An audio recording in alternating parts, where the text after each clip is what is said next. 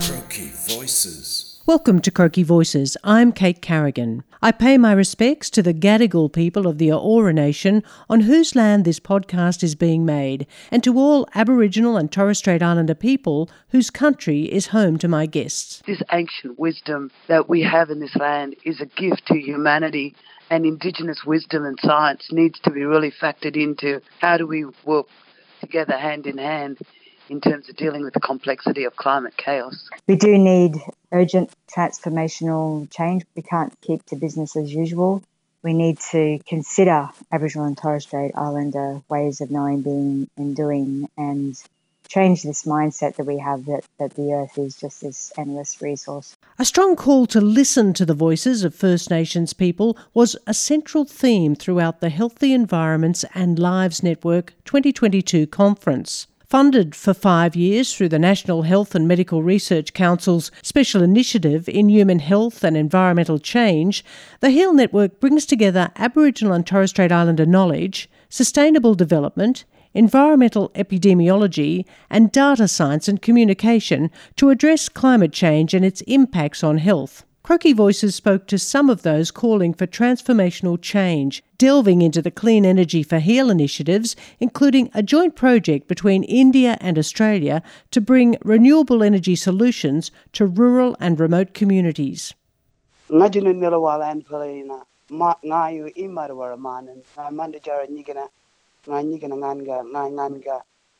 Broome, my home, which is Jugan and Yaru country. So in my language, I said, hello, my name is Anne Paulina. I'm a woman who belongs to the Fitzroy River, and I'm speaking with you in Broome. My role with the Marawa Fitzroy River Council is that I'm the chair. And at the recent HEAL conference, you urged Australian scientists to rise up against climate chaos. What do you want them to do? What we're saying in a way is I feel that we are a little bit testosteroned out on science. We need a different way to tell the story, to bring the people with us. And so what I'm asking scientists to do is to be really creative with how they use their information, their science, to tell the story a different way, because it just seems that there's so much happening and people are distracted from the IPBES, the IUCN work, and we need a way to tell the story. And that's why we say, wake up the snake. How do we wake up the consciousness of ordinary everyday people, because we all need to have this ethics of care. And so what I'm asking scientists to do is to be very, very creative, to work collaboratively, because we're dealing with complexity and we need collective wisdom at the table. And so one of the ways is how do we take our science and transform it into a language and a way of telling the story that brings the people with us. And at the heart of this too is recognition of the knowledges of Aboriginal and Torres Strait Islander people as the first law and first science of the nation. Exactly. This is what we're saying, like, why would you not want to value the oldest living science in the world, which is Indigenous Australians' knowledge? We are the first everything. Eugenics, engineering, archaeology, anthropology, it just goes on and on and on. So I think what we're saying is that this ancient wisdom that we have in this land is a gift to humanity, and Indigenous wisdom and science needs to be really factored into how do we work together hand in hand in terms of dealing with the complexity of climate chaos. One of the big issues that we're looking at now is a bioregional framework for how we start to look at these systems across the nation, because every part of Australia has been mapped out into what they call bioregions, watersheds.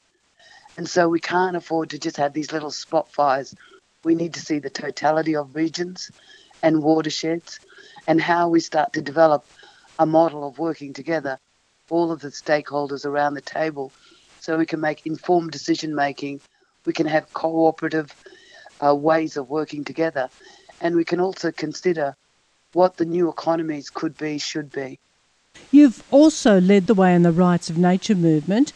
What are those rights you want recognised, and why is it so important to recognise those rights? I think one of the things that we're saying in terms of the rights of nature is that the rights of nature movement globally would not have got up without the custodianship and the stewardship of Indigenous people, Native people, right across the planet.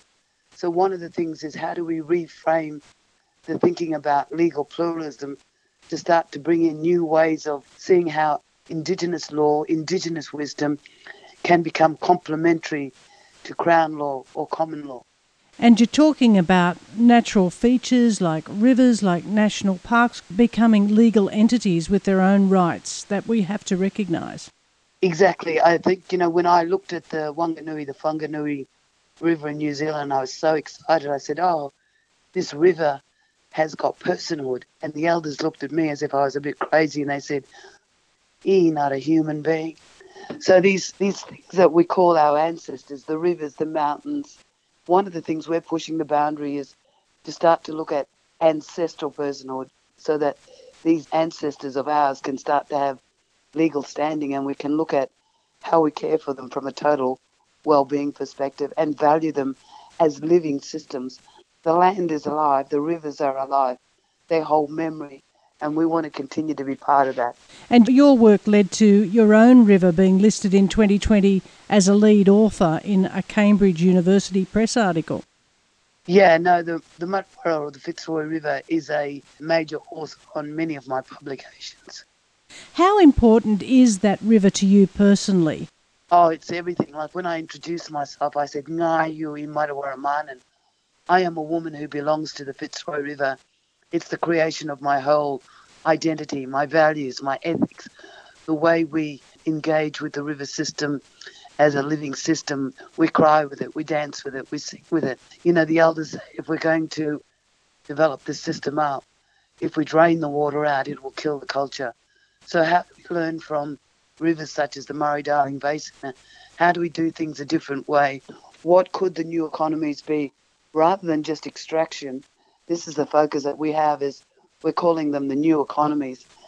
Industries that will go forever: culture, conservation, science, tourism. Minister Plevacek has made a commitment that the two next World Heritage listing places will be Cape York and the Kimberley. It is a very exciting thing, because we say right now it is World Heritage, it is world culture. The diversity of the cultural landscape in the Fitzroy River is not found anywhere else on the planet, let alone the cultural diversity of the people. What's your vision for 5 to 10 years down the track? What would you like to see in your heart of hearts happen? Well, obviously I'd like to see World Heritage listed for the whole of the Fitzroy River and the Kimberley, but most importantly, there is a conversation about national parks. And at the moment, there are 2 national parks that are being developed along the Fitzroy. I think I'll dance when I see the whole of the Fitzroy River listed as a national park. Anne's passionate call for transformational change set the tone for the conference. Sotiris Varoulakis is Professor of Global Environmental Health at the Australian National University and Director of the HEAL Network. The purpose of the network is to identify actionable solutions which will improve the environment, improve public health and policy making. We are doing practical research embedded in communities, in organizations which protect the environment, work on environmental protection, work on public health. We work very closely with policymakers and, of course, with Indigenous organizations. And do you see this as making a real difference in driving transformational change? This is the aim of the network, and this is the direction of travel. Of course, this is a journey. This is the first year of the network. We have ambitious goals. We know that a lot of the research is incremental research.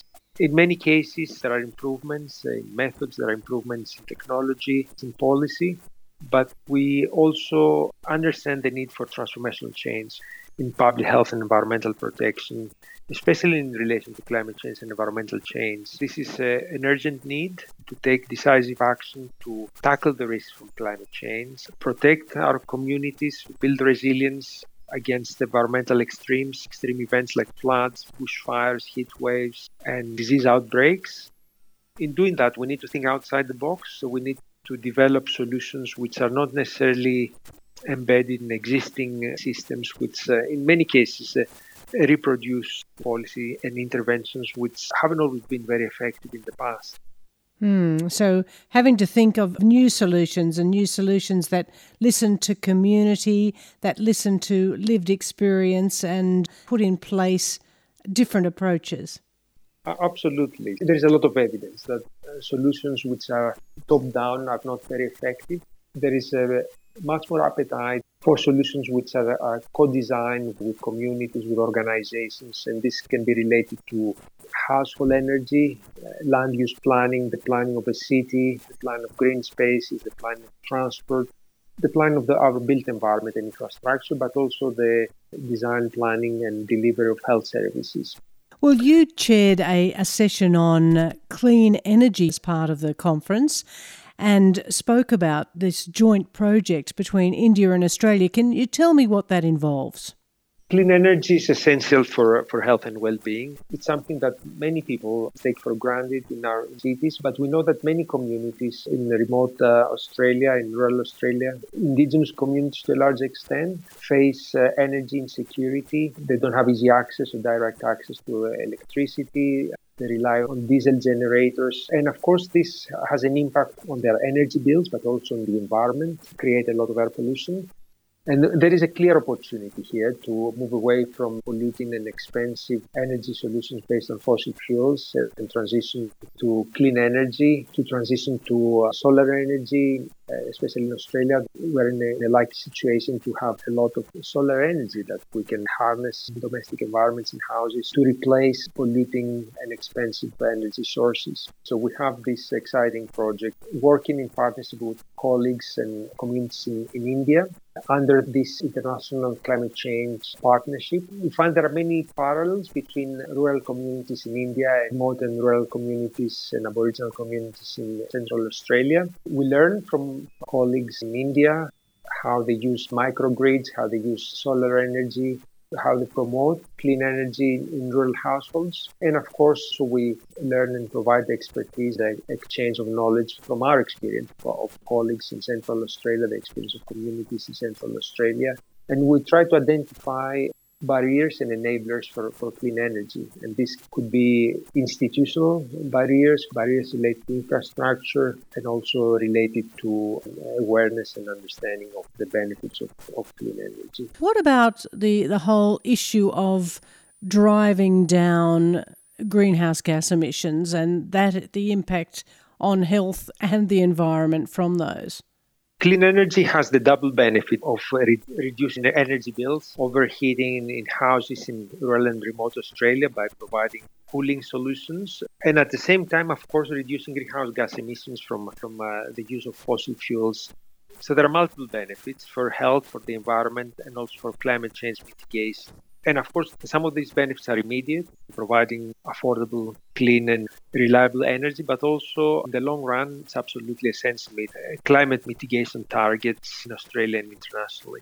So, Tiras, are you optimistic coming out of the conference that things are going to change? I think we need to be optimistic. The technological solutions are available in terms of solar technologies, microgrid systems and technologies and batteries. So technologically, I think we're in a good place. There are solutions which can be scaled up in rural and remote Australia and also in India.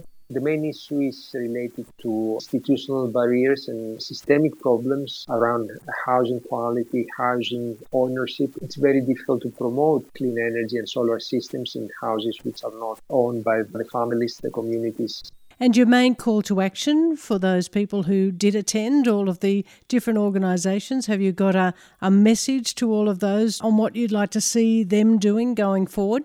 I think there is a lot of potential and many benefits from collaboration. International collaboration, I think it's essential. There are many opportunities to learn from the experience of the Indian communities and Indian colleagues and technology innovation in India. And likewise, there are many aspects and improvements in Central Australia. There is a lot of potential. And of course, working with communities is absolutely essential. So these solutions should not be top-down, co-designed with communities. This is absolutely essential for improving adoption of clean energy technologies. It's important to make sure that the technologies are suitable, culturally appropriate for the places where they're going to be implemented. And of course, indicate very strongly that clean energy, good housing quality are public health issues. And of course, by addressing those issues, we'll improve health, we'll improve well-being from for local residents, will improve the local economy, that will generate local opportunities for economic development as well and employment, and will improve health and well-being and reduce inequities within our society. I work as a health systems researcher at the University Centre for Rural Health in Lismore. We're part of the University of Sydney. My mob is the Quandamooka community from Minjerribah, which is North Stradbroke Island in Queensland. Veronica Matthews, co-chair of the HEAL 2022 conference, is co-leader of the Centre for Research Excellence in Strengthening Systems for Indigenous Healthcare Equity. So for me, as a First Nations woman, health of country is intrinsic to our health. We have a deep spiritual connection to the land and waters from where our ancestral ties are.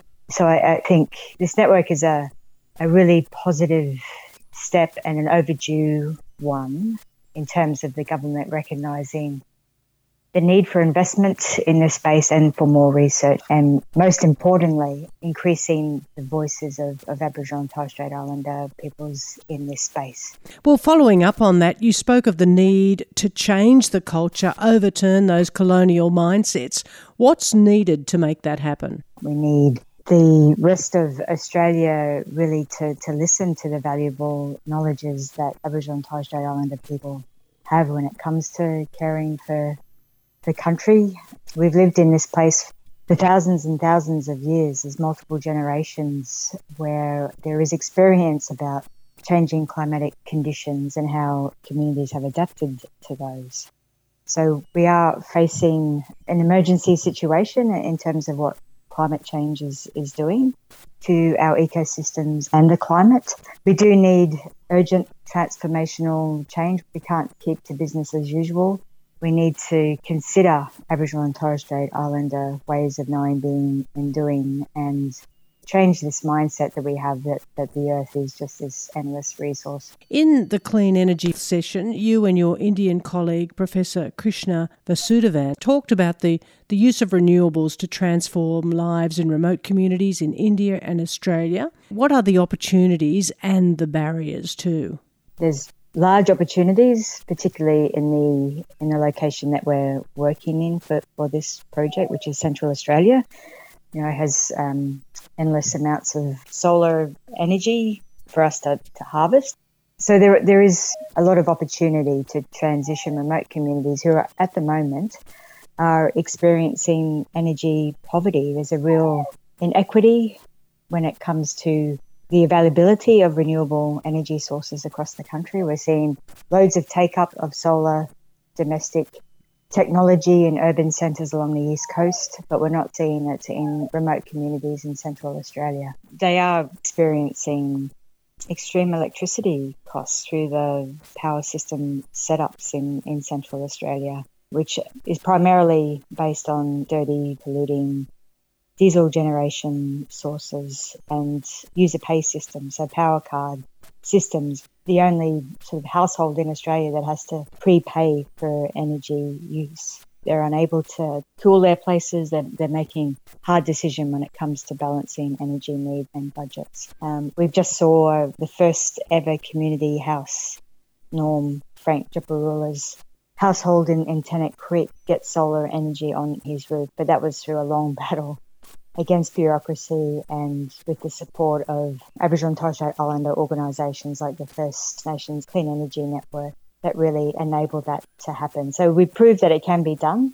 It's just a matter of keeping up the pressure on policy makers to spread this good example of how communities can take advantage of that solar energy.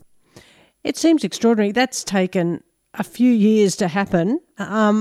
And you'd think by now there would be solar panels on a lot of those houses in that area and that it would be connected through maybe a microgrid or something, but that hasn't happened. No, and it is a bit hard to understand why. I mean, I do understand there are technical issues when it comes to potentially overloading systems with solar energy sources, but we've shown it in urban places that those types of technical issues can be overcome. There are barriers there, another one being the remote location. So there are logistical issues in terms of maintaining the technology and getting the technology there in the first place. But I don't think they're insurmountable. It just takes political will and probably community groundswell of support, not just within remote communities, but across the country, to see this inequitable issue be addressed. So a really collaborative and innovative approach to ensure communities are involved in co-design and see the benefits of adopting renewable systems too. That's right. So we do need to work closely with community on the design of these energy systems, but also on the design of houses. The other inequitable issue is the state of housing in these remote locations, given the poor thermal design, even of new builds in these communities. I had the privilege of visiting Tennant not that long ago. I spoke with some of the community members who have moved into new houses less than a year old, but they're still the same old design from the 1980s, the block houses with minimal breezeways, minimal eaves. The block houses themselves absorb heat. There's no inside insulation. Talking to some of the residents, it's much cooler to sit outside. But sitting outside means sitting on a hard ground with no landscaping and no shade structures. So we do need more community involvement in both the design of houses and in renewable energy structures. These things sound like such no-brainers that this would have changed by now. How confident are you, how optimistic are you of a better future where networks like the Hill Network can really work to make these changes happen?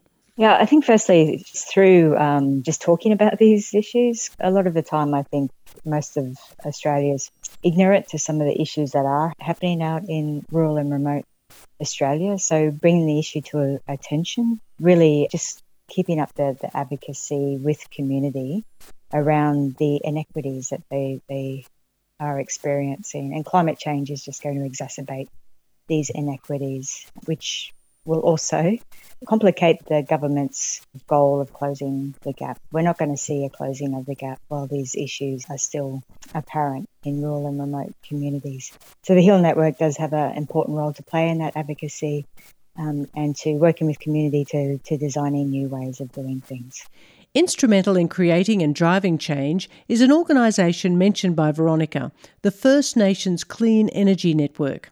Set up a year ago, the FNCEN are a network of First Nations people, community organisations, land councils, unions, academics, industry groups, technical advisors, legal experts, renewables companies and others working in partnership to ensure that First Nations communities share in the benefits of the clean energy boom.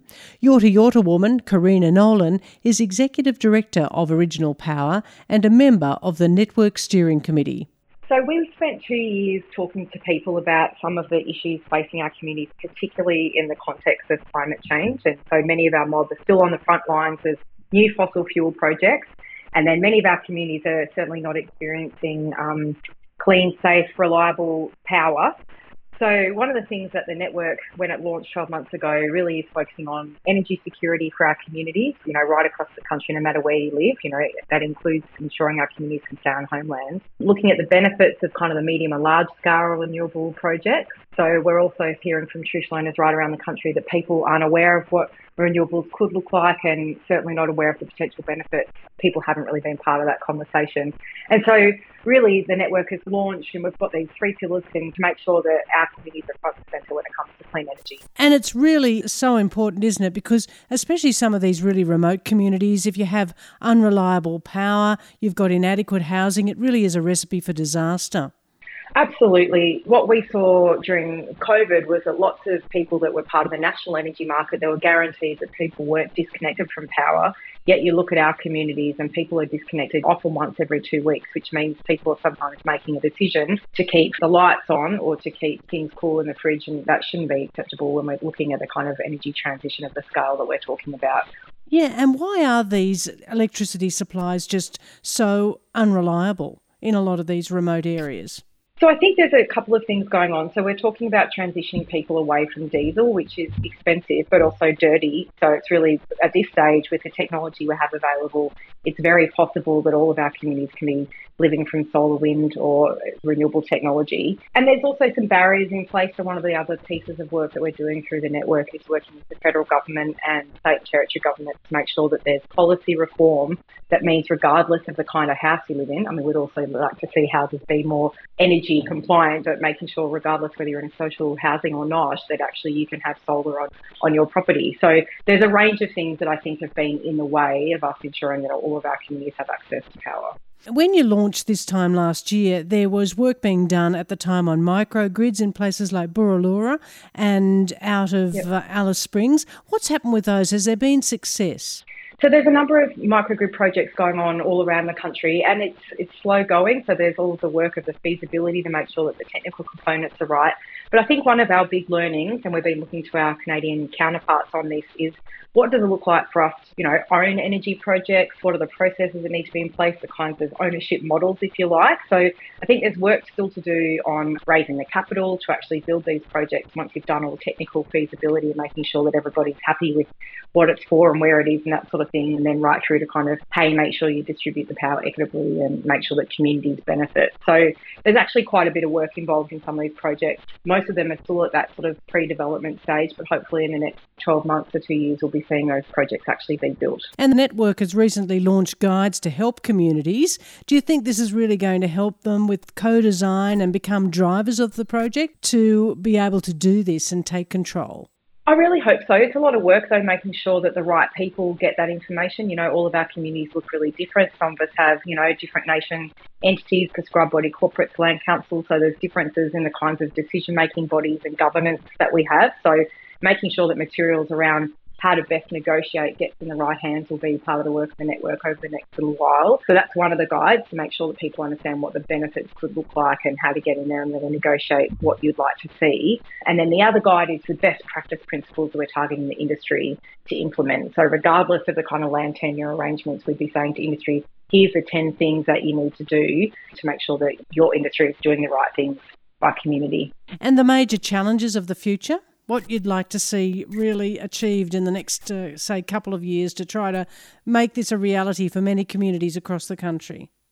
Yeah, look, I think there's a couple of things. There's, a whole bunch of government reform work to be done, because actually this is in the context of climate change. So we also need to make sure that we're phasing out fossil fuels in order for the energy transition to happen in the first place. And then, of course, with the development of clean energy, we want to see our communities front and centre at the table, really negotiating benefits that are for everybody, and also that make sure that we're not impacting country and we're protecting special and sacred places as we go. I think all of those things. Plus, I think one of the things that the Canadians have done very well is make sure that our communities can be the proponents. So we're seeing more First Nations businesses and companies actually running these projects where our communities have consented to them and design them and want to see them. So I think we've got some work to do catching up at that end to make sure that we're businesses in the process as well. So there's a whole range of things that I think we can work on in the next little while. But I think if we shift the mindset about what's possible, change the way the industry thinks it can do business with us and in our country, I think we can really some good benefits and good projects. And do you think you need more federal, state and territory government money and involvement? So one of the reasons we're working on a co-design strategy at a federal level is to see more involvement from all jurisdictions. So some of the policy reform is really at a state level, and some of the things around energy security need to be dealt with by state governments. But then you're also looking at, the largest energy transition we've seen in our lifetimes, which means you need federal oversight. We're talking around 10,000 kilometres of transmission lines. That's a lot of impact on the cultural landscape. We need to make sure people are consenting to those, or that they're being moved to different locations. That's going to require kind of oversight and policy reform, but also resources, I think. It is a bit of an all-in effort, because this is a transition that needs to happen, so we need to make sure we're all part of it. As Karina Nolan explained, there are still many issues to overcome in getting renewable energy into communities. Things like regulatory barriers, the state of housing, and the remoteness of the location. One researcher who's been looking at the extent of the problem with insecure power supplies is Tom Longden from the ANU Crawford School of Public Policy. So we looked at some of the remote Indigenous communities in the Northern Territory. They have prepayment for electricity, which means that they have to top up a credit account. They need to keep an eye on how much credit they have left, because if they run out of credit, they can and they will be disconnected from their electricity. And we found that the rates of disconnection are quite high. We had data for about 3,300 households. 9 out of 10 of those households disconnected from electricity in a given year, and that more than 75% of households disconnected from power more than 10 times in one given year. Oh, my goodness. And that equates to food spoiling in the fridge, medicines that need to be kept refrigerated, being put at risk, heating systems, all sorts of things being taken out by power going down.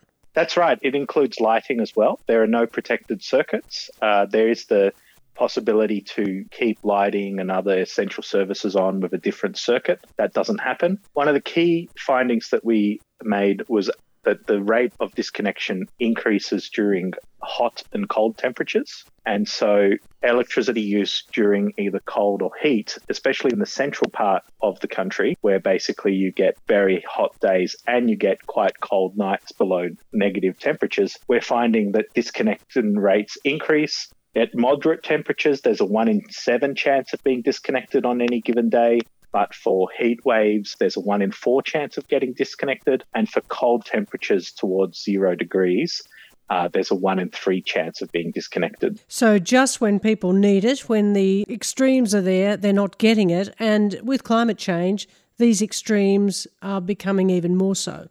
That's right. And it's one of the things that one of our co-authors who lives in community actually pointed out to us, that he's really concerned about how people will sustain healthy and cool homes during future summers. And he's been a pioneer in many ways. He's the first NT resident in one of these communities to get solar panels on his rooftop. And we're doing a little bit of preliminary analysis on some of the data that we have from his house. And we've found that after the solar panels were installed, he hasn't disconnected. That electricity during the middle part of the day is really helping to secure a reliable supply of electricity to his home. So that's Norman Frank Jupalura, and we heard earlier from Veronica Matthews, who mentioned him and his battle. That's taken a long time. Do you think now more people might get power on because of what's happened with his house? It's unclear. We hope so, because those grids really rely upon diesel. So we do hope to see more solar panels in these remote communities. One thing that's important is how those solar panels get installed, because if it's part of the grid, if the tariff stays the same, if there's no allowance for disconnection periods to change based on times of day, then you could have a perverse situation where you have a solar installation down the road that needs to basically expend or curtail its electricity during the sunniest period of the day, and people in community still being disconnected. Where rooftop solar is the case where if it's behind the meter, the household gets the benefit of having that electricity to use first. They'll get a feed-in tariff as well, so they'll get compensated for any electricity they use. But of course, with the story that's happening across Australia, the network needs to adapt to be able to manage that system. And so we are hopeful that people's livelihoods will improve if they get rooftop solar. However, we're really waiting to see if the government intervenes and really does do an initiative in this area. Well, Tom, you also spoke at the Clean Energy for Heal session about the Victorian Healthy Homes project. Can you tell me about that? Back in the day, before I was at ANU, I was part of the team at UTS that was evaluating the Healthy Homes project being run by Sustainability Victoria. That government body was going around and offering free retrofits to vulnerable people. They had a range of interventions to improve the thermal comfort of homes during the winter, and they were basically doing a randomized control experiment where they would do some of the interventions before winter and some after winter, and then compare whether there were benefits in terms of energy costs, health improvements. And they found that there was a net benefit of doing those retrofits in those homes. And that study has just come out online in the last couple of months. And what's that going to mean? Will that mean it'll be rolled out more broadly? Again, it's uncertain what happens next. There were plans to try to use this study and use these findings as a way to advertise to extend the program and go to other homes. There is a federal government initiative to look at energy efficiency and other things. That includes a focus on First Nations peoples. So at the moment, we're really waiting to see what happens in this space. And New Zealand has a really interesting case where they've actually changed their insulation standards based on different parts of the countries, based on climate zones, and called that part of their Healthy Homes initiative. Australia could replicate that, and the ACT government has. In New Zealand, it's retrospective, so rental properties need to actually have better insulation by a certain date. Otherwise, they're not in compliance anymore. And so initiatives like that would be exciting to see, but we basically wait to see if it happens in the next couple of years.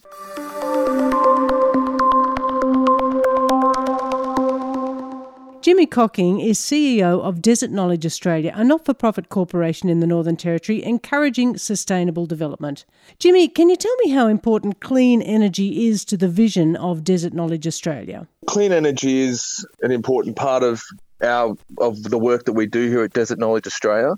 So we've got the Desert Knowledge Australia Solar Centre here on the precinct, which was developed in 2008. It was actually the first utility-scale solar system that was installed in Australia. And we've now since got 40 installations there, which are showcasing a range of different technologies, and you can actually access and look at the data real time in terms of how those systems are performing. We're also a coordinator of the Alice Springs Future Grid project, and so that came off the back of the Inchalam, which is an Arrernte word for the fire coming back up after it's gone down. And that was $5 million from the Northern Territory government to support a rollout of renewables. And so part of that work, that money has been leveraged to get investment from both ARENA and also the Department of Industry, Science and Energy and Resources to roll out the Alice Springs Future Grid, which is looking at a system-level scale of Alice Springs renewable energy to be able to get to 50% by 2030. And so we're working with a range of partners, Power Water Corporation, Territory Generation, Ikistika, which is a local Aboriginal-owned engineering firm, and also other partners to look at the system-level change that we need to get to that target. So how difficult will it be to get there? What are the challenges that you are facing in putting that future grid into place? Well, some of the challenges have been in the past the siloisation of the energy grid. So prior to 2014, we had a vertically integrated Power Water Corporation, which was Territory government owned, and they owned the poles and wires, the generation assets, and you'd also get a bill from them. But the previous government split up the entity into three different entities: Territory Generation for generation, Power and Water, system control and poles and wires, and Jacana, which are the retailer. As a result of that, there was different organisations, different boards, different organisational cultures, so they hadn't been working together as much as you would hope. And also the fact that there had been a big investment here in Alice Springs of big gas generators without much thought to how they would integrate with renewables. And so we've got these barriers of infrastructure, but it's also in terms of getting that culture of change, because renewables are a lot more dynamic than, say, burning gas and a lot less predictable. There's up to 20 megawatts out of our 55 megawatt peak load is solar here. So it's almost 40%.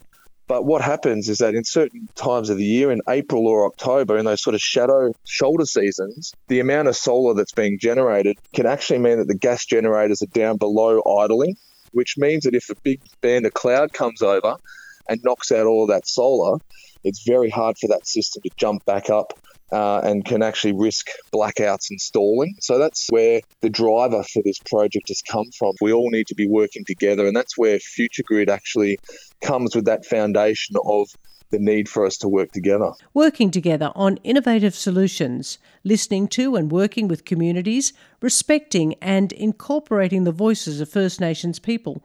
Just some of the challenges ahead as the Healthy Environments and Lives Network continues its work. That's it for Croaky Voices' special look at HEAL 2022 as part of the Croaky Conference News Service coverage. You can find out more by using the hashtag HEAL2022 or at croaky.org for related articles. If you like what you're hearing, please follow, like and share, and consider subscribing to Croaky News for just $80 a year to help us bring you independent quality coverage of public health news and policy. Or consider making a one-off donation to Croaky Health Media. Until next time, I'm Kate Carrigan.